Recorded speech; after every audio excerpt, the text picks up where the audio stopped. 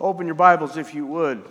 Gospel according to Mark, chapter 2. I want to thank the many who commented on last week's message. They were generally positive, and that always a good feeling, right? Also, just thank the many who commented about questions they had from the Gospel of Mark as they've been reading, because it encourages my heart to know that everybody is reading in their text. So important. Also want to comment for those who asked about the recording of last week's message on the Facebook page. If you look for it, it wasn't there because we didn't get it. Well, it's there now. So you can find that message from last week on the Facebook page. Also want to thank Ben and Sarah Wilson. They're not here. My suspicion is they're at the Iditarod. They like to do that, and that's great. That's cool. But they put in a lot of extra effort during the week to get that recording done. Just to review, we're in the Gospel of Mark. Obviously. We've been talking about the identity and character of Jesus, who Jesus is, expressed by what he does, what he came to do in our midst, and what he is, praise God, still doing. And our point in this, our goal in this, we've been talking about Christ's character fashioned in us. That's our goal. Christ's character fashioned in us so that we can manifest it to the world. We saw that last week. The calling of Peter and Andrew, James and John. Jesus, we noted, didn't just call them to change the nature of the catch. It wasn't yesterday you fished for fish, tomorrow you'll fish for men, but a change in their essential being.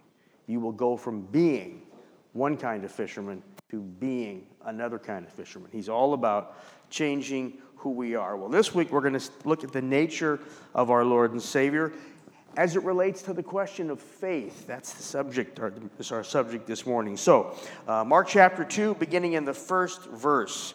And when he had come back to Capernaum several days afterward, it was heard that he was at home. And many were gathered together, so there was no longer room even near the door. And he was speaking the word to them. And they came, bringing to him a paralytic carried by 4 men. Being unable to get to him because of the crowd, they removed the roof above him. And when they had dug an opening, they let down the pallet on which the paralytic was lying. Jesus, seeing their faith, said to the paralytic, "My son, your sins are forgiven." But there were some of the scribes sitting there and reasoning in their hearts, "Why does this man speak that way? He's blaspheming. Who can forgive sins but God alone?" And immediately Jesus, aware in his spirit that they were reasoning this way within themselves, said to them, "Why are you reasoning about these things in your hearts? Which is easier, to say to the paralytic, 'Your sins are forgiven,' or to say, 'Arise, take up your pallet, and walk'? But in order that you may know the Son of Man has authority on earth to forgive sins," he said to the paralytic, "I say to you, rise, take up your pallet, go home." And he rose immediately, took up the pallet, and went out in the sight of all. So they were all amazed and were glorifying God, saying, "We have never seen anything like this." Father, we thank you for your word. Lord, our desire, Lord, and our great need is to hear from you such that our hearts would be changed. Father, we tend to look at the world and think of things that should be changed, but we know our greatest need is that our hearts be changed. So we pray, Lord, through your word this day, that would be the effect. In Jesus' name, amen. Well-known passage of Scripture, a very visual passage of Scripture, and a section of Scripture with what I would describe as having a lot of moving parts. There's a whole lot going on here, and pretty extraordinary. What I would like to draw our attention to this morning are the contrasts in this portion of Scripture. There are 2 really, really powerful contrasts that speak to us.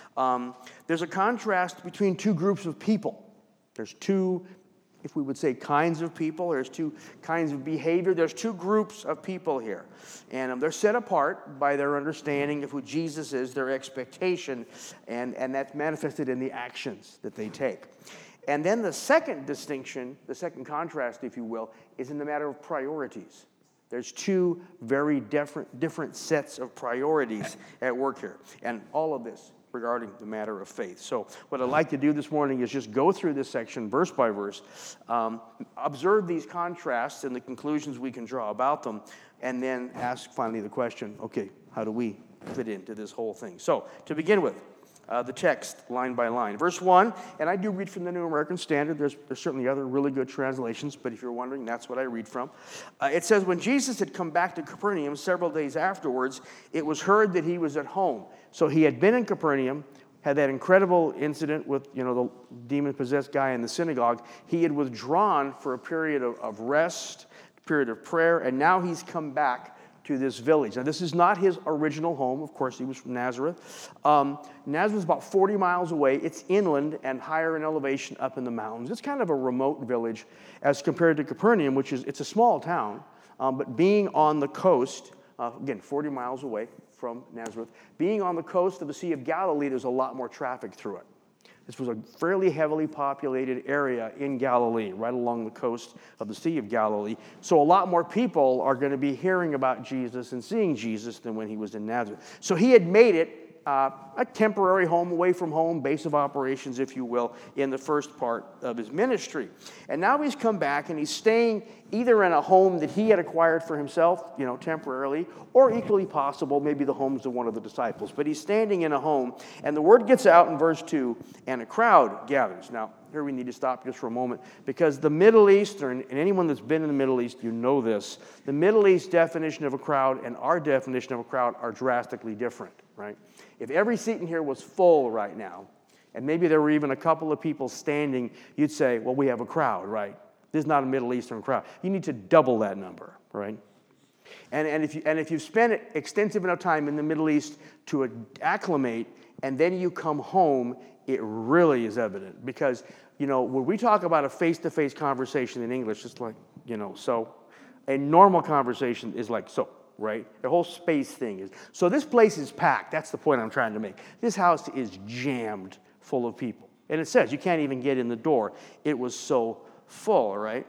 And Jesus is speaking to the crowd, and it's important to note that the text says he was preaching the word to them. And if you've been with us for long at all, you know about the importance, the huge importance of that little word "the" in the Greek language, and it is in the Greek text. It means it carries this incredible weight of specificity. So what Mark is telling us is Jesus is on track with this core essential message that he's been preaching from the beginning, which was what? Time is fulfilled, kingdom of heaven is at hand, repent and believe the gospel. Time is fulfilled. Everything that had to happen has been fulfilled. All the prophecies were fulfilled. Everything that had to happen is fulfilled. Boom. Kingdom of heaven is at hand. It's right here. All you have to do is take it, right? Kingdom of heaven's present. How do you take it? Repent and believe the good news of the gospel. So and Jesus is making this point to this crowd gathered in a house in Capernaum, right? Singularity of Jesus' purpose really stands out. Verse 3, again, we know the account so well. They came bringing to him a paralytic carried by 4 men. Now the grammar conveys the idea the actual group that brought the paralytic was probably larger. But when they got to the point of actually, lowering him down, that was a 4-man job. So we have a group of people, and they're, of course, up on the roof. And verse 4 is where it really gets interesting. Just a quick word about roof construction in the Middle East. Amazing. This system of construction that I'll be talking about, consistent for literally thousands of years. You can go to old homes in the Middle East today, not just Israel, but throughout the Middle East and Near East. You can find homes that are built this way. You can go to my grandfather's home, and it's built this way. And I will never forget that moment of standing in the house my grandfather was born in and looking up at the roof and going, oh my God, that's it, right? It started with, of course, the main beams of the structure of the house. But above those beams, it was a 4-layer system. There were interwoven sticks, and I mean not much more than sticks, right? These were all intended to be done very cheaply because most people in that part of the world don't have a lot of money. So these sticks would be woven together to provide a network, and then on top of that there would be dried straw or grass or some type of readily available, cheap, vegetative matter to form a barrier. And then on top of that there would be a pretty good layer of sand. And that sand would provide insulation from that, Middle Eastern heat, which can get so intense. And then on top of that would be tiles. And these tiles could be clay, or even in some areas where slate was common, they would use slate to create a very efficient, did a really good job of repelling heat, and would also provide a flat surface so in the summer, when the house did get just too hot, at night you could go up on the roof and you could have dinner and sleep up there. Often there would be a canopy or an awning of some type to shield from the sun. Very efficient system. Well, that gives us a pretty good idea of what these guys had to do to get through it. And of course, the text notes that they were doing it directly above where Jesus is teaching. So you get a really powerful visual if you just use a little bit of imagination. You got this room, it's jam full of people, Jesus is teaching, and things start happening above them, right? And I can't help but wonder, how that looked as Jesus is just teaching away and little bits of material begin to fall down and the noise of them taking up the tiles and digging out. Interesting, Luke covers the same account, and Luke specifies the removal of the tiles, right? And here in Mark's account, he specifies the digging. So the tiles were lifted up, the sand was dug away, and then they just tore the grass and they tore the smaller sticks away to provide an opening big enough to lower the paralytic through, okay? Obviously, this had to attract a fair amount of attention, right? I mean, obviously, Jesus just didn't keep going on the way he was going because everybody in the room was quite aware of this. And it says in verse 5 that Jesus, observing all this, right? He was observing faith. They'll talk about that in another verse. Jesus, observing all this, says to the paralytic, "My son, your sins are forgiven." Now notice, he's observing action, but he's going to talk about it in terms of faith. Remember, it's a letter written to the Roman mind, focused on actions, right? Very consistent with the Roman perspective, but it also speaks the simple reality that faith, that is genuine faith, will manifest itself in actions. James makes that really clear. Faith without works is what? Dead. So Jesus is looking at their action. We're going to see in just another verse, it's faith he's responding to, right? He interprets action as faith, and he says, son, observing their faith, he says, son, your faith, or the son, your sins have been forgiven. At this point, there's kind of a pause, right? Sons, your sins are forgiven. We can conclude from this that the paralytic was younger. Probably, we know he wasn't Jesus' biological son, but Jesus is nonetheless extending this familial bond to it, right? To him. That's all good. That's all good. But it's also, I think, pretty obvious, we can conclude, it's a conclusion, you're free to disagree, that when Jesus said, your sins are forgiven, there was kind of this collective sigh, maybe disappointment. I mean, I put myself in the place of the four guys that hauled him up the stairs, got him on the roof, tore up the roof, and lowered a paralyzed human being down through the hole. They probably were not thinking they were going to hear, hey, your sins are forgiven. What are they looking for? What has Jesus done every time in the past they've encountered him? He's looking for, rise, take up your pallet, and walk. You're healed, right? Every person in that room, when they saw the paralytic descending as though from heaven, what are they anticipating? What's the question on everybody's mind? Is Jesus going to heal him or not? And yet Jesus says, son, your sins are forgiven, right? There's a pause in the air. Verse 6, Mark takes advantage of that pause to make an observation. He says, there were some of the scribes sitting there. There's a lot in that simple statement. The scribes were those, of course, charged with the responsibility of copying the biblical texts or any other documents that needed to be copied, right? Goes without saying. You wanted to copy, you had to make it. Their job carried incredible responsibility. I know many of you are familiar with this. When the scribes were copying a biblical scroll, if they made a mistake, they, burned the scroll. There's no whiteout, no cross out, no. You make a mistake copying a scroll. I don't care if you're in the last chapter of Isaiah. The whole scroll goes in the fire. Incredibly demanding task. And as a result, they became incredible experts in the law. They were experts in the law, knowledgeable about what the law said, in a culture that already had incredibly elevated standards of what you were expected to know. In the first century, any good little Jewish boy, properly educated by the age of 13, would know the entire Pentateuch, that's the first 5 books, by heart. That was the standard of a proper Jewish education. First 5 books of the Bible in your head, right? These guys are way beyond that. So these are the real experts. And because they were the experts, they were the ones that were looked to as the authorities on what, the text said, and then it became an interpretive task. They were the ones also looked to as to what the text meant. Now, when Luke writes about this episode, Luke chapter 5, verse 17, he introduces it this way. He said, "It came to pass on a certain day, as he was teaching, there were Pharisees and doctors of the law," that would have been the scribes, "Pharisees and doctors of the law sitting by, which were come out of every town of Galilee, Judea, and Jerusalem." So now we have not just the local religious authorities in and around Galilee. This is the first time that Jesus, we know, has drawn the attention of the religious authorities in Jerusalem. And they have sent a deputation up to Capernaum to know what exactly this guy is teaching. So now, if you will allow me to use the expression, Jesus is running with the big dogs. The religious authorities from Jerusalem itself have showed up to check this guy out. They want to know what he's saying. It also, just again, several things to observe in this passage of Scripture. First time, these guys are there. Second time, we note that the religious authorities, and I think it's fascinating that both Mark and Luke make this relatively simple observation, but it's quite powerful.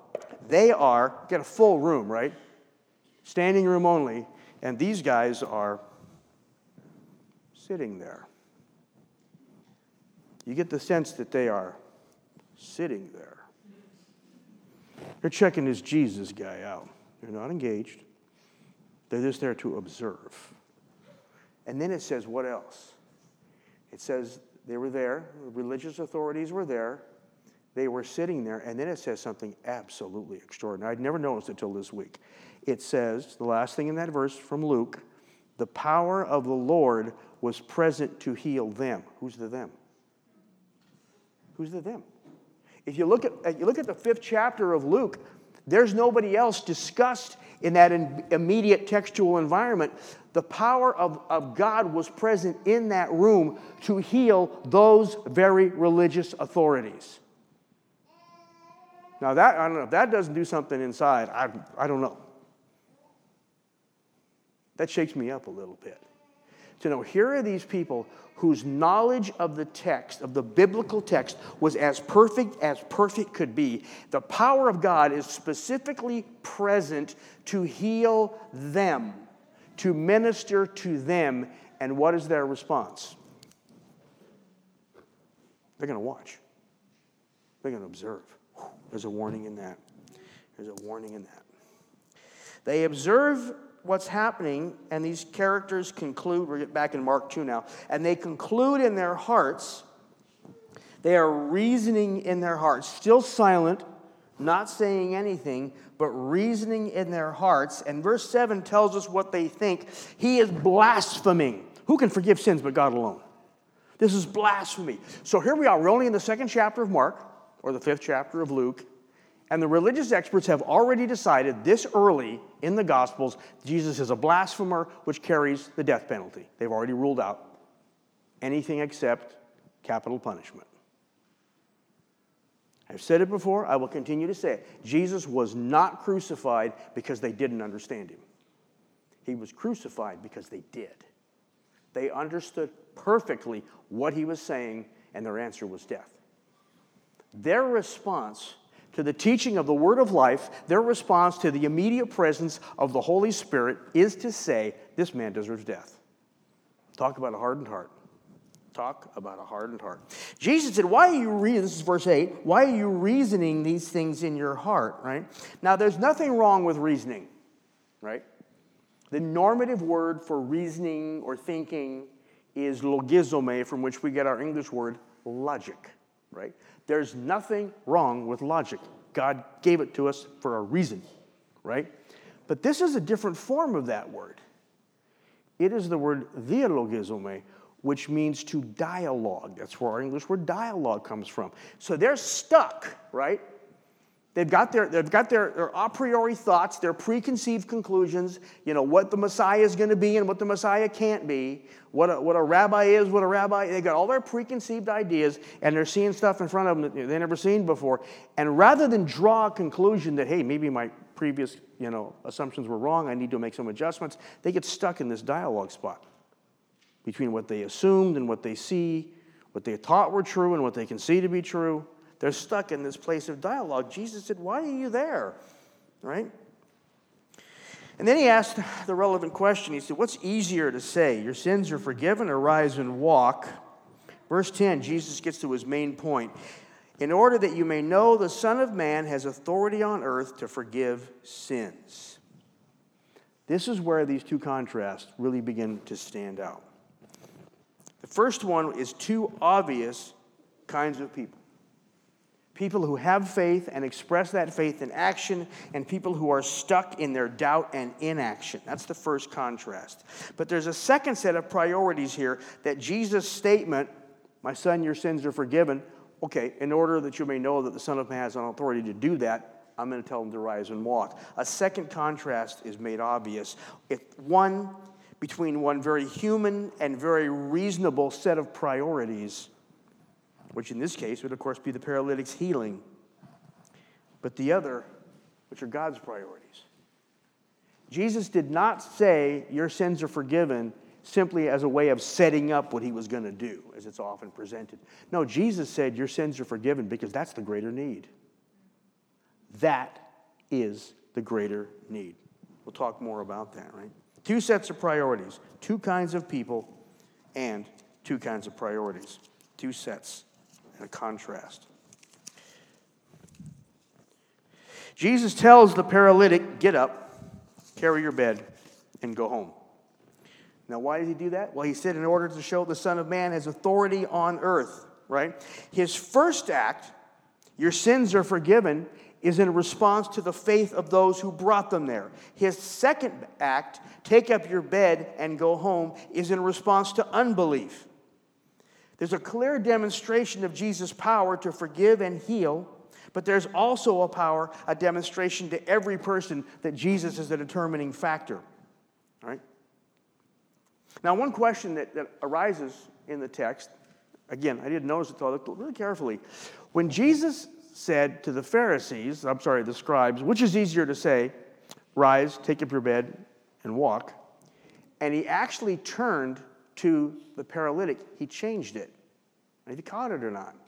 He said to the Pharisees, the scribes again, I'm sorry. He said, which is easier to say, your sins are forgiven, or take up your bed and walk? Obviously, it's much easier to say your sins are forgiven. Anybody can say that because there's no way of knowing if it happened or not. But wow, to say, rise, take up your pallet and walk, that's rough because if it doesn't happen, everybody's going to know it, right? He said that to the scribes, but then when he turned to the paralytic, he said, I think this is glorious. He said, rise, take up your pallet, and go home. Why did he tell him to leave? I mean, I'm thinking, I'm this paralytic, and I love, one of the questions the text doesn't answer that someday I want to find out, maybe I have to wait to heaven to find out, is where's the paralytic in this whole thing? He's just laying there. Looking, not saying, just looking, right? Until he stands up, right? But when Jesus said to the paralytic, rise, take up your pallet, and go home, why did he tell him to go home? I would imagine he would like to have stayed, thank Jesus, listen to his preaching. So why did he tell him to go home? Well, what was the purpose for healing him? In order that you may know that the Son of Man has authority. He's going to pick up his pallet, and he's going to walk home, and what's going to happen at every house along the way? I mean, I let my imagination go on these kind of things. I just picture there's some old crusty Galilean fisherman sitting at home. Wife probably wanted to go to the meeting, hear Jesus preach, but he wanted nothing to do with it because he's tired, because fishing's been lousy, and his boat's broken down, and his nets need mending, and he can't even pay his guys. He just wants to rest. And he's, sitting there in his corner reading his fishing magazines. And his wife is washing dishes in the window, and she says, honey, you'll never believe just who walked by. Yeah. A guy who they'd never seen walk before. So Jesus is not only demonstrating his authority to the people in the room, he's got the whole thing covered. Yeah. It's all about showing people who he is, his authority, his power, his identity. And what we're seeing is people people respond to that in faith. So here's the observations for us.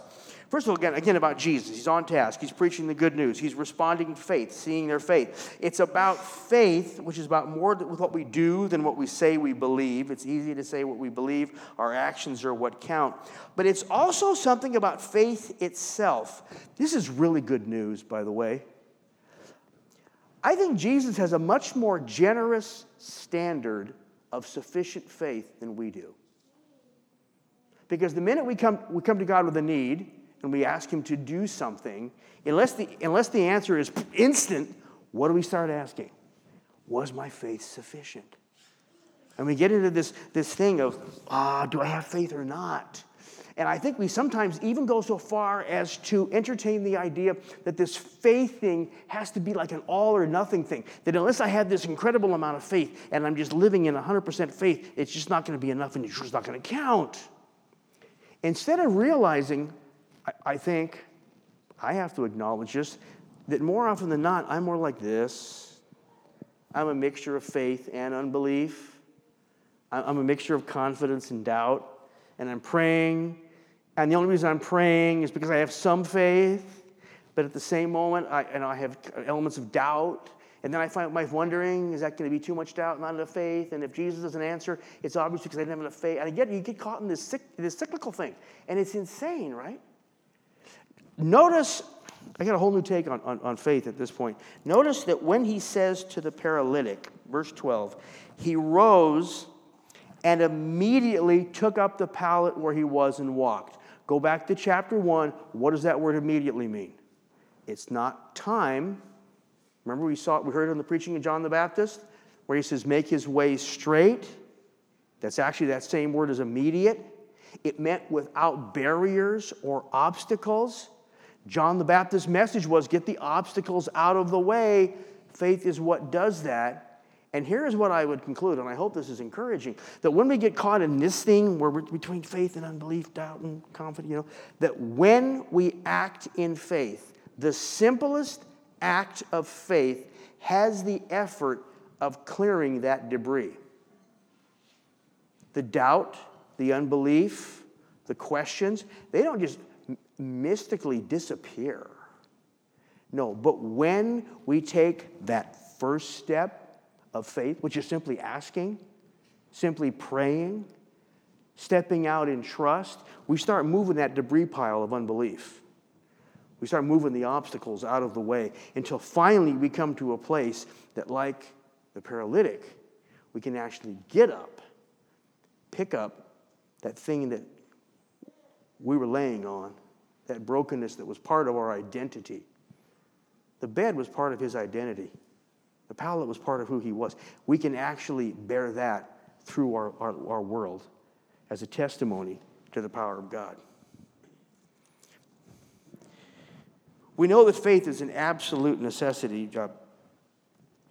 Matthew observes in Matthew 13:58 regarding Jesus' time in Nazareth, he did not do many miracles there because of their unbelief. But I think we really overestimate what Jesus is looking for when he looks for faith. I tend to think he's looking for some perfection of faith in me. He's got a paralytic guy in front of him that just got lowered down through the roof by 4 people. We don't know whether this guy had any faith yet or not, but hey, they got faith. I got faith. I can work with it. Jesus looks for faith to work with. And based on this text, I would have to conclude he's not particularly picky where he finds it. He just needs some. That mustard seed that he referred to. It doesn't even need to be in the person laying on the bed. Anybody, give me some faith, is what he's telling us, and he can work with it. When we exercise faith, it moves the barriers and obstacles of unbelief out of our way. Jesus responds to faith, even if it comes from the wrong person, right? If nothing else, the paralytic had the simple faith to try. And that's the thing about faith. It moves barriers. That's the first contrast between 2 groups, the group that had faith, exercised faith, and the group that didn't. Though the power of God was immediately present, though they knew the truth about God because they knew his word, they were experts in the law, but they could not respond. They had not faith, right? But there's also a contrast between priorities, and this is a lot harder to come to terms with. It's a simple contrast rather, that his priorities are so different than ours. Isaiah 55:8, my thoughts are not your thoughts, your ways are not my ways, right? When those 4 guys lowered the paralytic down into the house and they heard your sins are forgiven, I'm sure there was a level of disappointment. Consider the disappointment on the part of the paralytic. I went through all this, and this is what I got out of the deal? Your sins are forgiven? I want to be healed, man.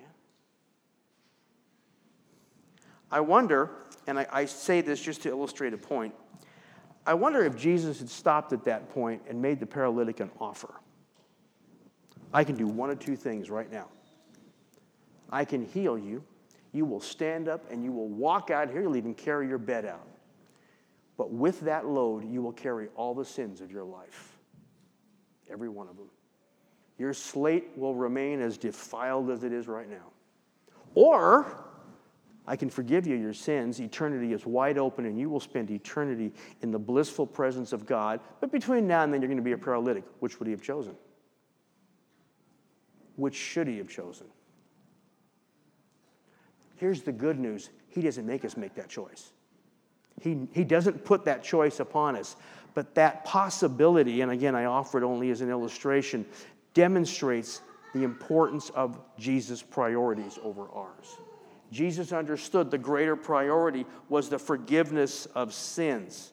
You know, we ask God for something, and if it doesn't happen right away, we start asking questions about our faith or right faith or strong faith. And if we don't get an answer there, we start to even question the goodness of God because the prayer wasn't answered. Perhaps we should have the wisdom to ask, realizing that every prayer we offer is laid before a God that does have an entirely different set of priorities than we do, has a completely different understanding of what is for our benefit. And his priorities, by the way, always include that which is best for us. We ask in ignorance. He answers in perfect knowledge. So whether his answer to a prayer is yes, or no, or yes but not right now, we can be confident that it's with a priority system that always involves that which is best for us. When we bring our requests before God, we need to remember who we're asking, that he loves us completely, he sees our world from a totally different perspective, and he answers out of different priorities, but he always answers out of love for us and with our best interest in mind. And that, I think, is the conclusion that we can draw from all this. We have to ask 2 simple questions this morning. Number 1, which group do I want to belong in? Do I want to belong in the group that acts in faith, if it means tearing a hole in somebody's roof? Don't tell them I said you could do that. I'm just making a point. Do we want to belong to the group that acts in faith, trusting in who Jesus is? Or the other group, never quite satisfied? And are we ready, as we walk in faith, to accept his priorities, and in the discovery of his priorities, find his character manifested in us? For as we embrace his priorities, we become like him. And that's the goal. Father, we thank you for your word, Lord. Father, thank you for this incredible event that Mark in his wisdom chose to record for us. It speaks to us so much about who you are, about who we are, and how we, Father, approach you. And I pray this morning that we would have the confidence in you to act in faith and the courage, Father, to respond when things don't go the way we want them, to trust in a God who is working out a completely different set of priorities in our hearts and minds. Help us to do that in Jesus' name. Amen. Let's stand and worship the Lord this morning.